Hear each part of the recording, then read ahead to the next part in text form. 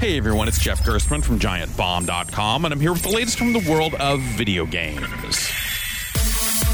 You could trace the roots of Wolfenstein 2, The New Colossus, all the way back to 1981's Castle Wolfenstein. But the latest story from Machine Games has taken things in a dramatically different direction. Things pick up right where 2014's Wolfenstein left off. You're BJ Blazkowicz, it's the early 60s, and Nazis are occupying America. You're holed up in a stolen submarine from where you'll organize your resistance and strike back. This is all set against the social upheaval of the actual 60s. The story takes you to some incredibly strange locales and has you doing some really amazing things. As a story, The New Colossus is shocking without feeling like it's just trading in simple shock value. On the gameplay end, the combat in Wolfenstein doesn't quite click. It's satisfying in short bursts, but protracted combat sequences begin to feel like a real drag. Still, it's a ride worth taking. You have to see where this thing goes. For more news and reviews from the world of video games, find me at GiantBomb.com.